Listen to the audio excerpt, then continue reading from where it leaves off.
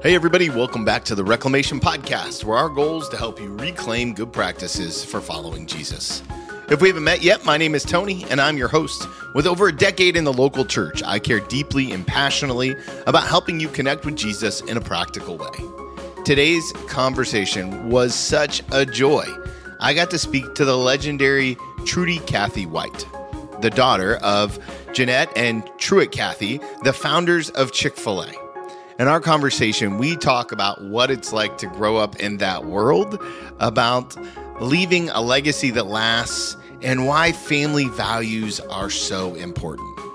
She's got such a great perspective to share with us. I know you're going to love this conversation, especially if you've got kids at home. If you do love the conversation, do me a favor, hit that subscribe button wherever you listen to podcasts, leave a rating or review on iTunes or Spotify, and the highest compliment you can give us, share this episode with a friend, maybe a spouse or someone you know who's trying to build some family values. Guys, I'm so thankful to be on this journey with you. And now, without any further ado, here's my conversation with Trudy Cathy White. Hey, everybody. Welcome back to the podcast. I'm so excited today to have author, speaker, entrepreneur, Trudy Cathy White. Trudy, thank you so much for being here today. Oh, Tony, what a joy. I'm very honored to be with you. Thanks so much. There are so many different ways I thought about introducing you, but not least of which is you are the daughter to the legendary founder of Chick-fil-A, which I'm sure so many of my listeners are already recognize that your maiden name. Let me just kind of start from an abstract perspective. How would you describe the calling that God has placed on your life? Well, the calling for my life, I think, is to be all that God created and designed me to be. It talks a lot about in God's word how, we were made in his image. So if my calling is to be very obedient to the Lord, be all that he's created me to be. And, I live every day trying to be very intentional. I want to have an intentional influence wherever I go. I can invest in relationships. I can inspire culture around us and encourage the next generation to have godly character in their life. So that's really where God has me in this season right now, for sure. Yeah, I love that word intentional. It's one of the things that we talk about often here. I'm also curious, what's it like growing up as the daughter of this legendary founder of what seemed like started as, just a chicken sandwich and kind of evolved into an entire community of people? Chick-fil-A it's almost cultish in the way that people love it. I mean, what's that experience been like for you? Yeah, well, I'll go back to my earlier years. Now, my dad went into the restaurant business in 1946 when he was 25 years old and single. So a lot of people don't know that part of the history, that my dad actually ended up running a restaurant for 18 and a half years before he ever invented Chick-fil-A. So he had a lot of experience with customers and with food. He had opened a little small diner grill that served everything from a full breakfast menu to hamburgers and steaks that people would eat with him. So as a little girl, once I came along, my mother recognized that my dad was working long hours because his restaurant was open 24 hours, 6 days a week. And my mother felt like probably the only time she would get to see him very much was to take children with her and go and visit him at his restaurant. So my mother would have us go. I have two older brothers, and we would actually sing for the customers at his restaurant every once in a while when my mom would take us there. And so that was kind of unique to be able to do that. But we thought it was fun. We didn't like to practice, but we enjoyed singing for the customers. Then when Dad did invent Chick-fil-A, that was in 1964. 3 years later, he was able to open his first, what we know of today as a Chick-fil-A restaurant. We opened in Greenbrier Mall in Atlanta, Georgia. And I remember that day. I was 9 years old. My mother bought me a special dress to wear to the opening. And I stood there and handed out balloons to customers as they would come in to eat with us. And I remember the day very distinctly. It was a lot of fun. But I think I remember it not so much that I knew that this was going to be something new. This was going to be something really special, a chicken sandwich. But I remember it because I didn't have to go to school that day. So that's why it kind of stuck in my mind. So I think, my parents would say as well, none of us knew all that the Lord had in store for us with this business. And it's been an incredible journey.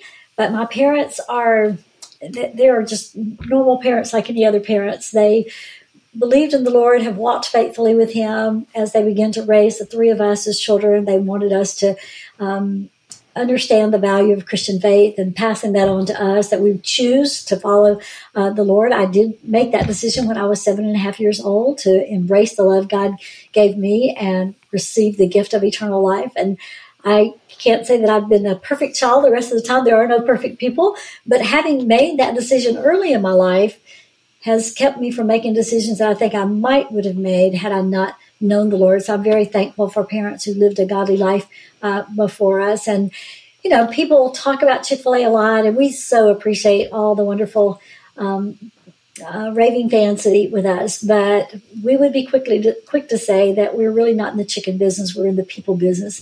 And to watch my mom and dad invest in other people has been a tremendous joy. So I am both honored and proud to be a part of the Cathy family, and to say that my mom and dad, Jeanette Cathy, that they were my mom and dad.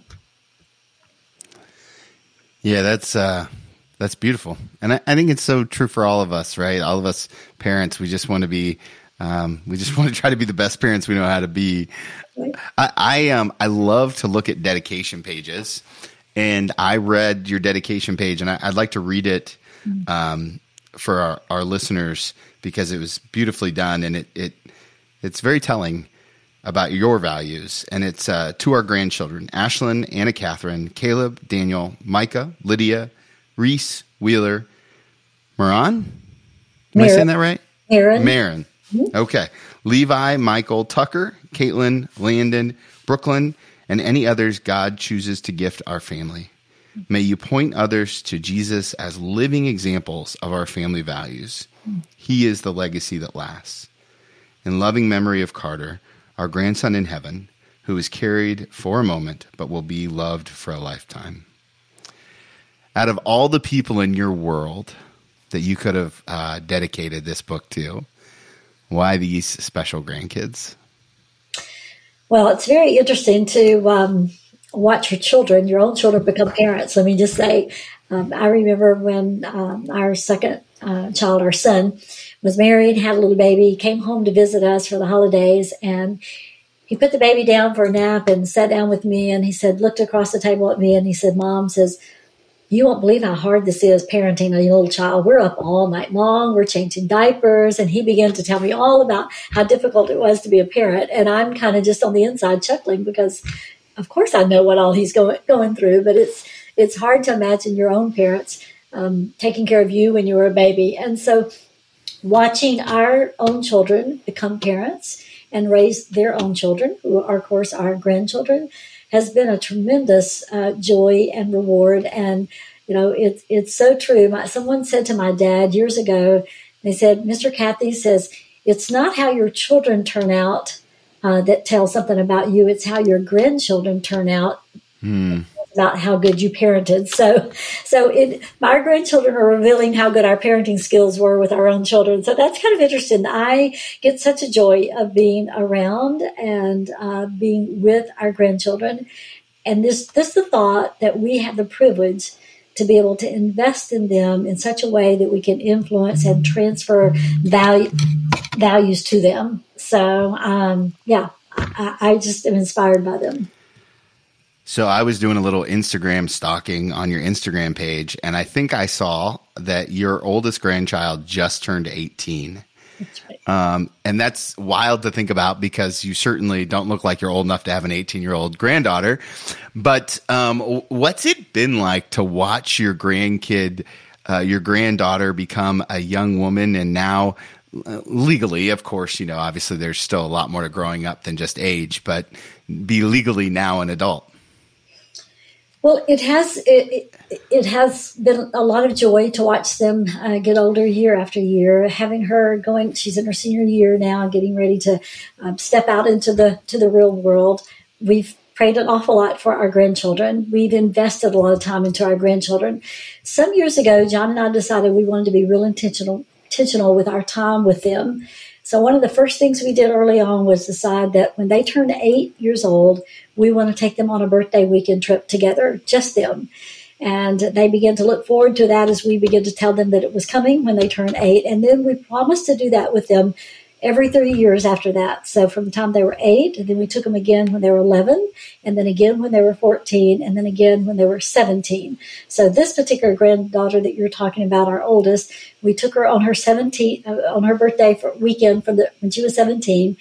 And then we sat her down and we said, well, we've fulfilled what we promised we would do with you. We've done 4 weekend trips together over the course of these years, and how fun it's been. So we told her 3 years from now, when you turn 20, if you want to invite us to go on a trip with you, we'll be happy to do that. We're not promising a trip to you for when you're 20, but if you want to have one, we'll certainly make that happen. So I think the joy of being intentional with those moments with them has been brought us so much pleasure. We've done birthday weekends with our children.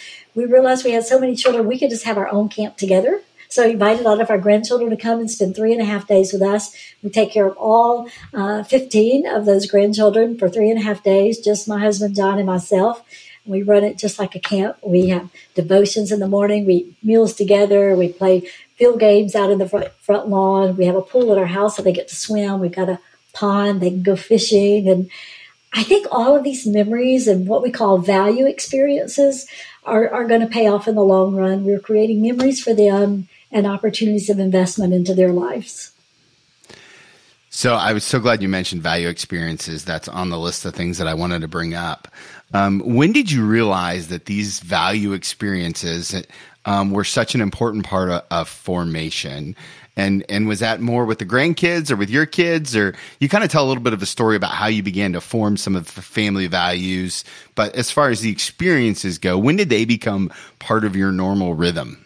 Yeah, well, when our children were growing up, John and I really hadn't defined our values. I don't think well, I know we didn't really sit down and try to think that through. But when we saw our children grow up and get married, we began to think about, I wonder if they know what really matters most to them. We thought that was really important. So we realized that when grandchildren came along, we were a little jealous for the time with just our children and their spouses.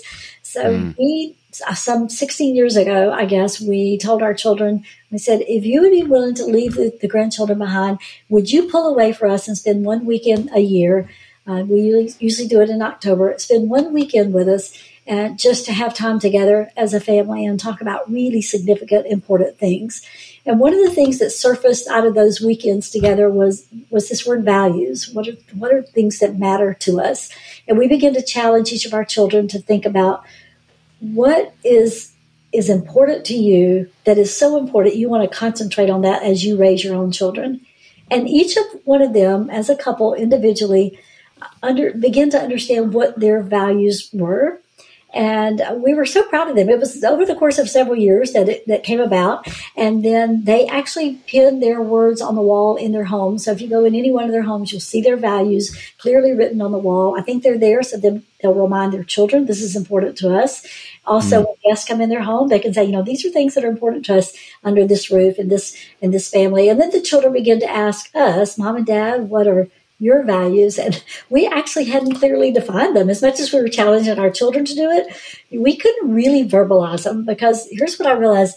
Everybody has values. You just might not have identified them or even communicated them to anyone. So for John and I, understanding our values, we had to look back over our past and experiences that we had that we thought, these were things where we put our most effort into. This is where we invested our most time.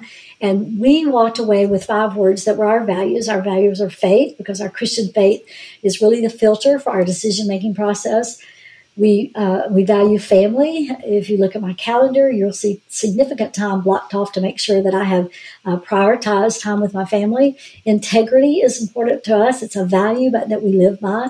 Generosity, being generous with the things that God has given us. And then the 5th one is gratitude, that we just have a spirit, an attitude of gratitude for the things that God has done for us. So identifying those values is kind of the first step for us. And then you begin to understand what your priorities are, and you go that direction, and you realize that every day when I get up, I need to be intentional to make sure these values are lived out in my life. I like to mention in our book about 3 questions that are important to help you identify your values.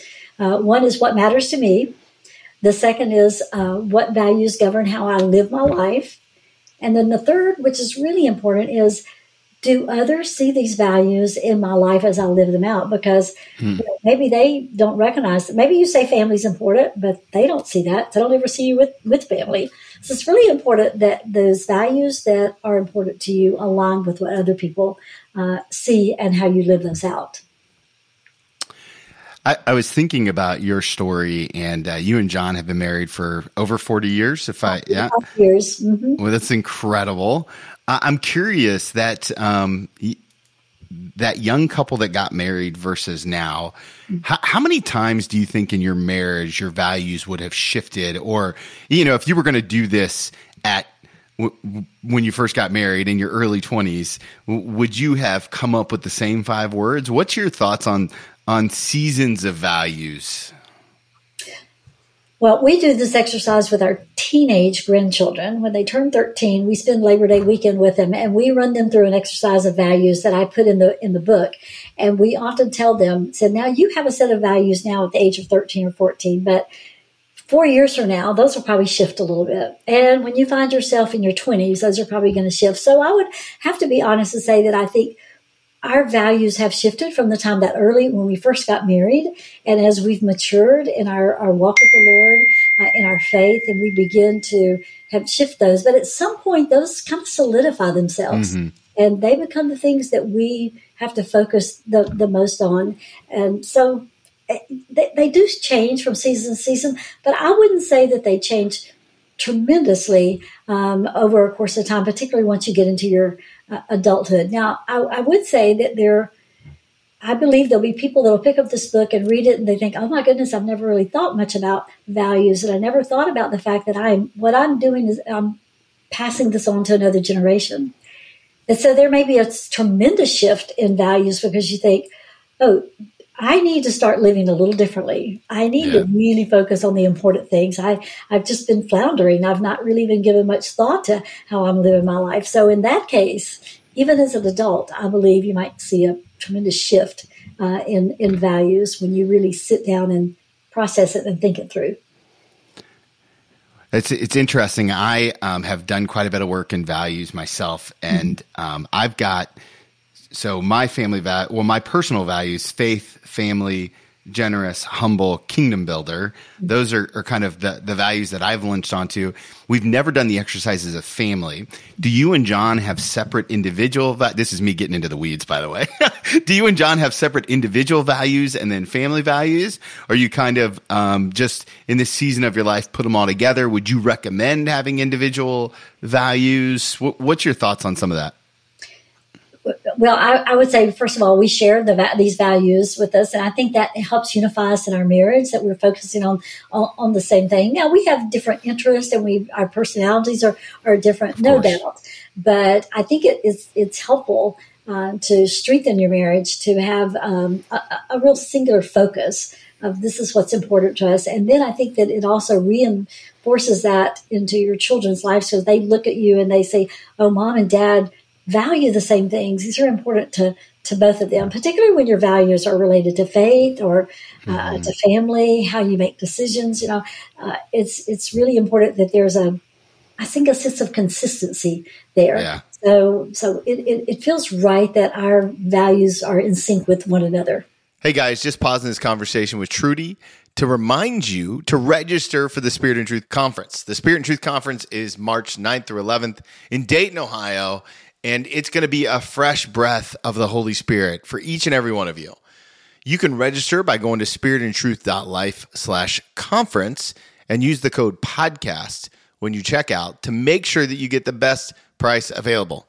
Don't wait. I can't wait to see you guys there. It's going to be such a great event. Now let's finish up this conversation with Trudy. So one of the things that we say around here a lot is that if you aren't dedicated to your disciplines, you'll be destroyed by your distractions. Mm-hmm. And so I always love to ask people who I feel like have an intimacy with the Lord, what are some of the disciplines that keep you connected to Jesus and keep you following him in a way that you're happy with? Yeah. Well, first of all, time with the Lord is so important and such a priority. And I saw this lived out in my mother's life. My mother had a very difficult childhood. Her earthly father walked out on her when she was a baby in arms. She never actually met her earthly father. But when she was 5 years old, she was introduced to her Heavenly Father. And she would say today, don't feel sorry for me because my Heavenly Father became my perfect earthly father. She had quite a walk with the Lord. She was a real prayer warrior for our family. She was really a spiritual compass for my dad all these years while he was in business, and such a cheerleader for us. But I remember my mom always taking time to be still and with the Lord, with our Bible open and understanding His Word and memorizing His Word. And so she set a tremendous example for me in that regard. So one of the discipline is just time with the Lord, how important that is. I would say prayer is something I've learned also from my parents, that prayer is powerful. And oftentimes we can't, when our children get older, for people who realize, they grow up in a hurry, and from the time they shift from having mom and dad to be their really good friends, and all of a sudden they're finding friends at school and friends they want to hang out with and sleepovers that they have when they're out from under the nest. There's not a whole lot you can do, but prayer is one of those things that you can do for your children, and that I highly recommend. I think that's an important discipline in our life, not only talking to the Lord, but listening to God, and then getting discernment on decisions that you make. Just the discipline of looking to God for direction. I know that in a family business, we have done that. We have had our share of ups and downs and challenges in the culture, and growing in a fast-growing business with a lot of opinions from a lot of people. And whenever we are faced with some challenges, that is the first thing that we do is go to the Lord and ask Him for guidance and protection, that we will be honoring to Him. Our corporate purpose at Chick-fil-A is not to be the biggest company there is. It's not to have the best profits, the highest profits, but our goal is to glorify God by being a faithful steward of all that's entrusted us, and have a positive influence on all who come in contact with Chick-fil-A. So if you're going to steward what God's given you and have a great influence to glorify God, you're going to need wisdom from Him. So those disciplines are really important to me in my walk with the Lord. One of the things I just get the sense the more that I talk with you is that you don't really move without the Lord being involved in it. And I deeply appreciate that. How did you know that God wanted you to put this book together? Because this is fairly intimate stuff that you're putting out into the world. It's a look kind of behind the curtain, and it's also, anytime you do something like that, it's both vulnerable, nerve-wracking, and it's a labor of love. How did you know God was calling you to this? When I think it came to a culmination when my parents passed away. My dad was 93 years old. He passed away in 2014. And just 10 months later, my mom passed away at the age of 92. So we lost both our parents pretty quickly, back to back. They had lived a wonderful life. But I'm the only daughter in the family and lived very close to my mom and dad's home. And so when they passed away, I had the responsibility of going through their home that they had lived in for 57 years. It's really the only home we ever knew. I moved into it when I was 2 years old, so lots and lots of memories in that place. I went through all the drawers, all the closets, and if you've lived anywhere for 57 years, you've got a lot of stuff.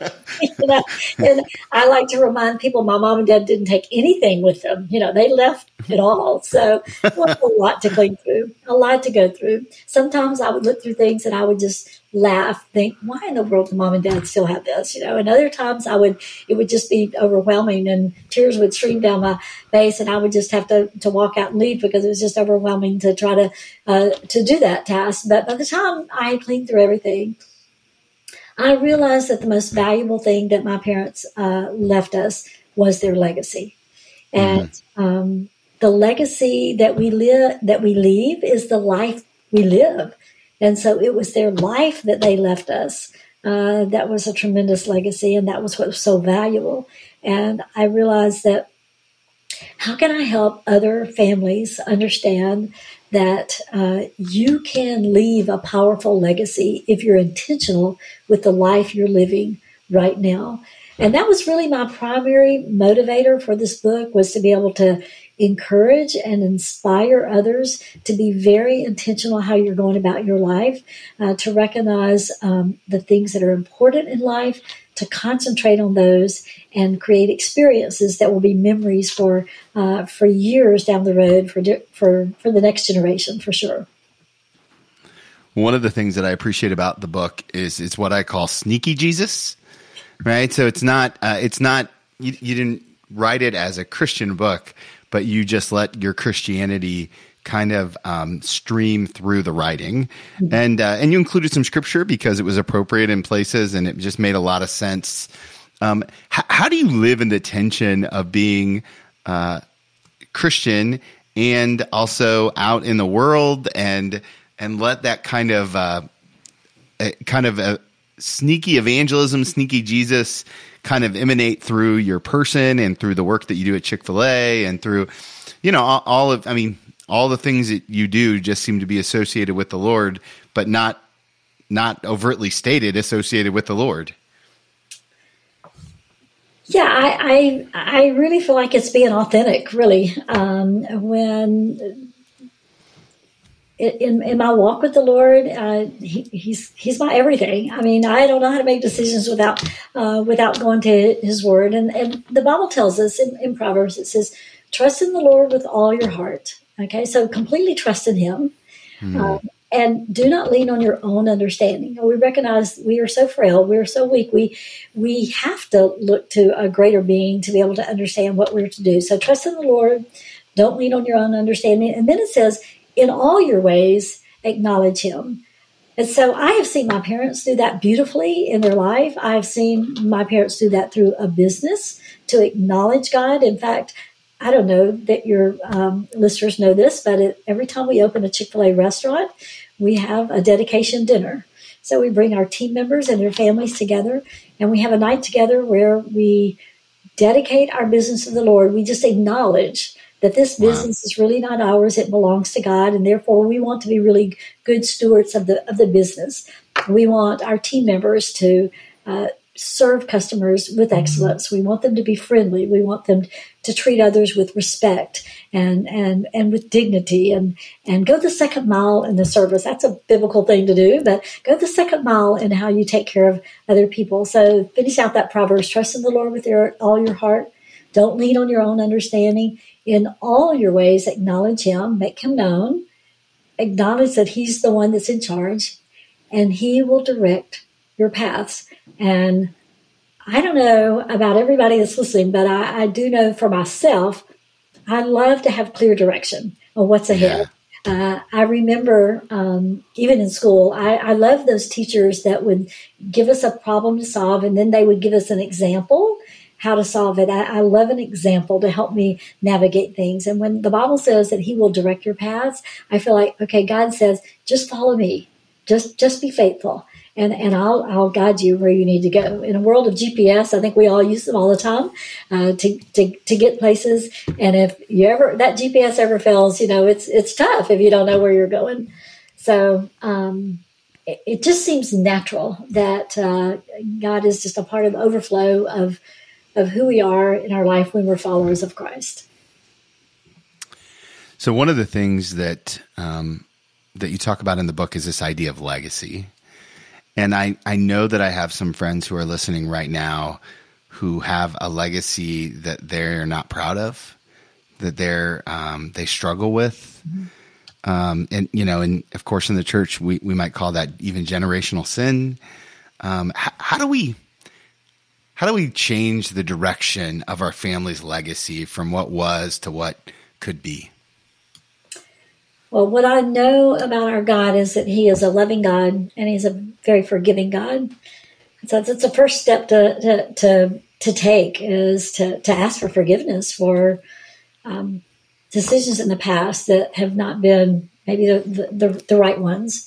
And God offers us a fresh new start all the time. We get new seasons, we get new years, we get new days. So the Bible says this is the day the Lord has made. So when we get a fresh start is what God's all about. So I would say to those who are saying, oh, I don't know about my legacy. I'm not sure that I'm at this point leaving a very good one.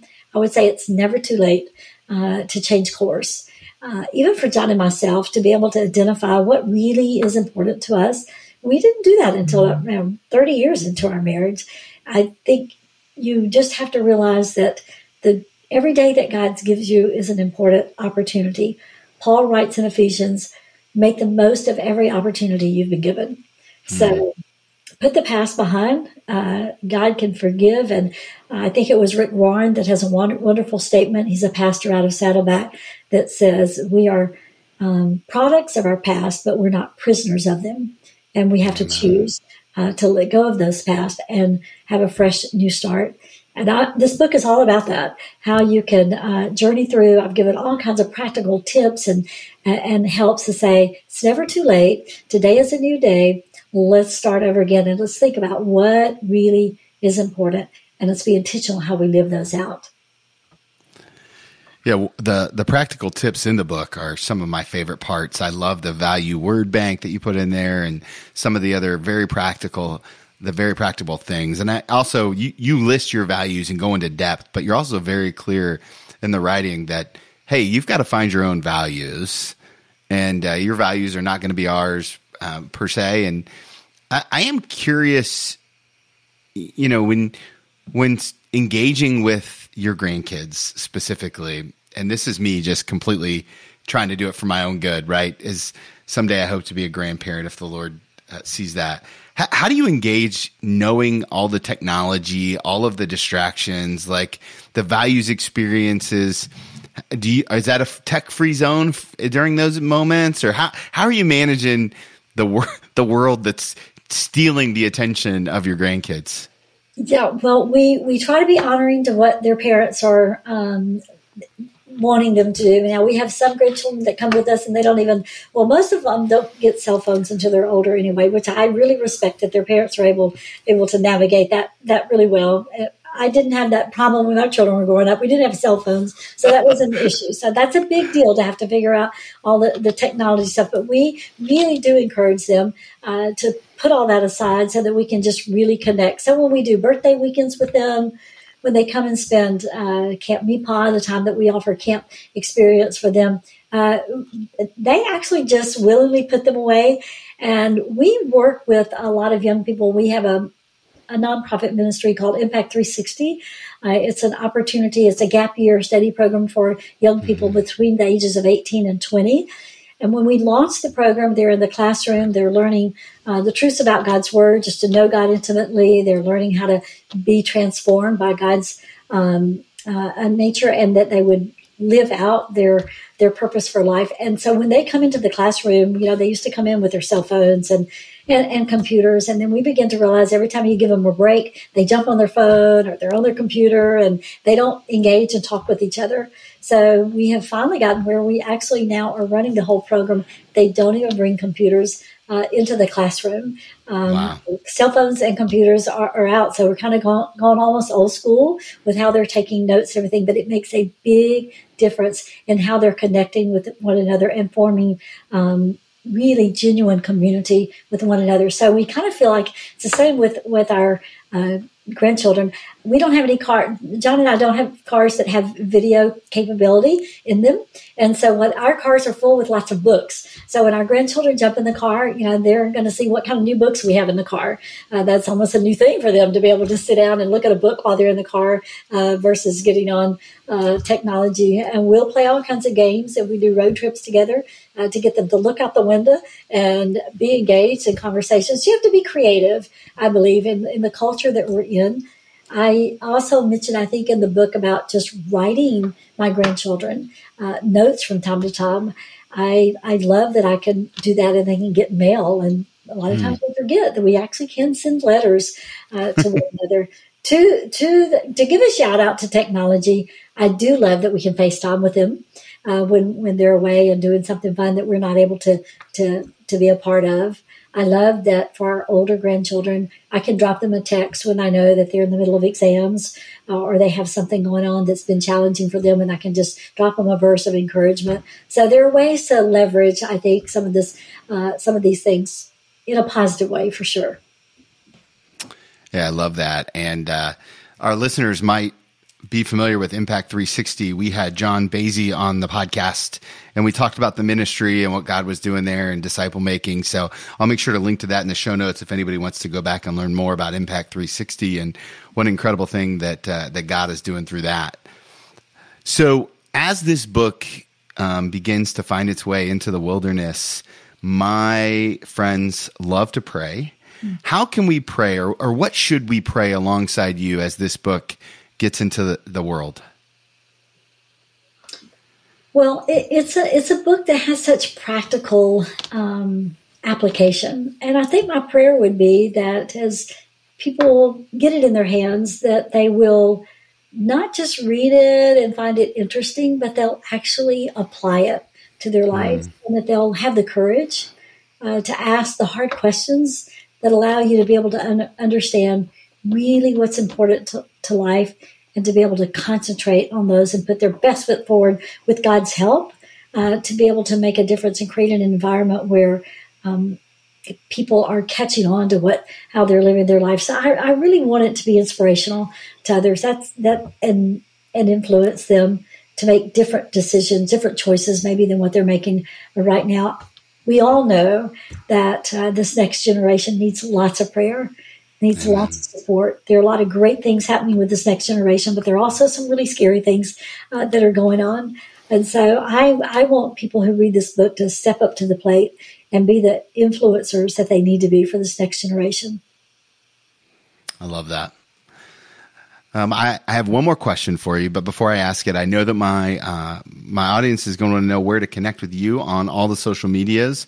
Where's the best thing to learn all about what God is doing in and through your ministry, and where can they connect? Yeah, thanks for asking that. Would love for them to connect with me anytime. The best places to go is to my website, TrudyCathyWhite.com. You can find everything there about me and how we can connect and how I might even be able to engage in your community, the things that are going on as well. And just out of curiosity, do we have another book coming? I know normally these things come in pairs. Well, that's a great question. I have said this might be my last, but I said that before with a previous book. So I know this is your third, right? This is my fourth, actually. Fourth. Okay, I missed one. All right. I believe my dad wrote 7. I've never had a goal to be able to meet that or surpass it. In fact, I'll be really honest with you. When I was probably about 30 or 40, I'm 67 now. When I was 30 or 40, I wrote down as one life goal was to write one book. I just thought I was so inspired by my dad doing this. And I thought I would love to just write one book in my lifetime. And so here's number 4 coming out. So who knows? I'll take it one day at a time. Praise God. I love that. Okay. The last question I always love to ask people, it's an advice question. And I ask you to go back and give yourself one piece of advice, except I get to name the season. And I'd like to take you back to the birth of your very first child. Mm-hmm. And if you could pull a chair up in front of that younger, probably less rested version of yourself, if you could sit knee to knee with her, hold her hands and look her in the eyes, what's the one thing that you're going to tell her? I think I'm going to take her to a verse that has been extremely valuable to me since I was a junior in high school. And that is a verse from Luke 1:37 that says, with God, all things are possible. I would want her to know that she can go through life, that God will be by her side, and nothing's impossible as long as we trust in the Lord. With God, all things are possible. Yeah, dependency on the Lord. Amen. Amen. Trudy, thank you so much for being so generous with your time today, for the way that you lead with your heart for the Lord, and for your willingness to be so vulnerable and authentic to my community. Oh, thank you, Tony. It's really an honor to be here with you. And thank you also for your ministry and your impact on other people's lives. I pray that God would shine his favor on you as well. Amen. Man, what a great conversation with Trudy. I love her heart. One of the things that stuck out to me about her is the way that she communes with the Lord. What an incredible presence that she has. She just like drips with the Word of God. And honestly, that is absolute goals for me when I get older. Do me a favor, go follow her on social media, pick up a copy of her book, and let her know that you heard her here on the Reclamation Podcast. And don't forget, the highest compliment you can give us, share this episode with a friend. Thankful for each and every one of you. Pray that you have a wonderful rest of your week. And remember, if you want to follow Jesus, you must be willing to move.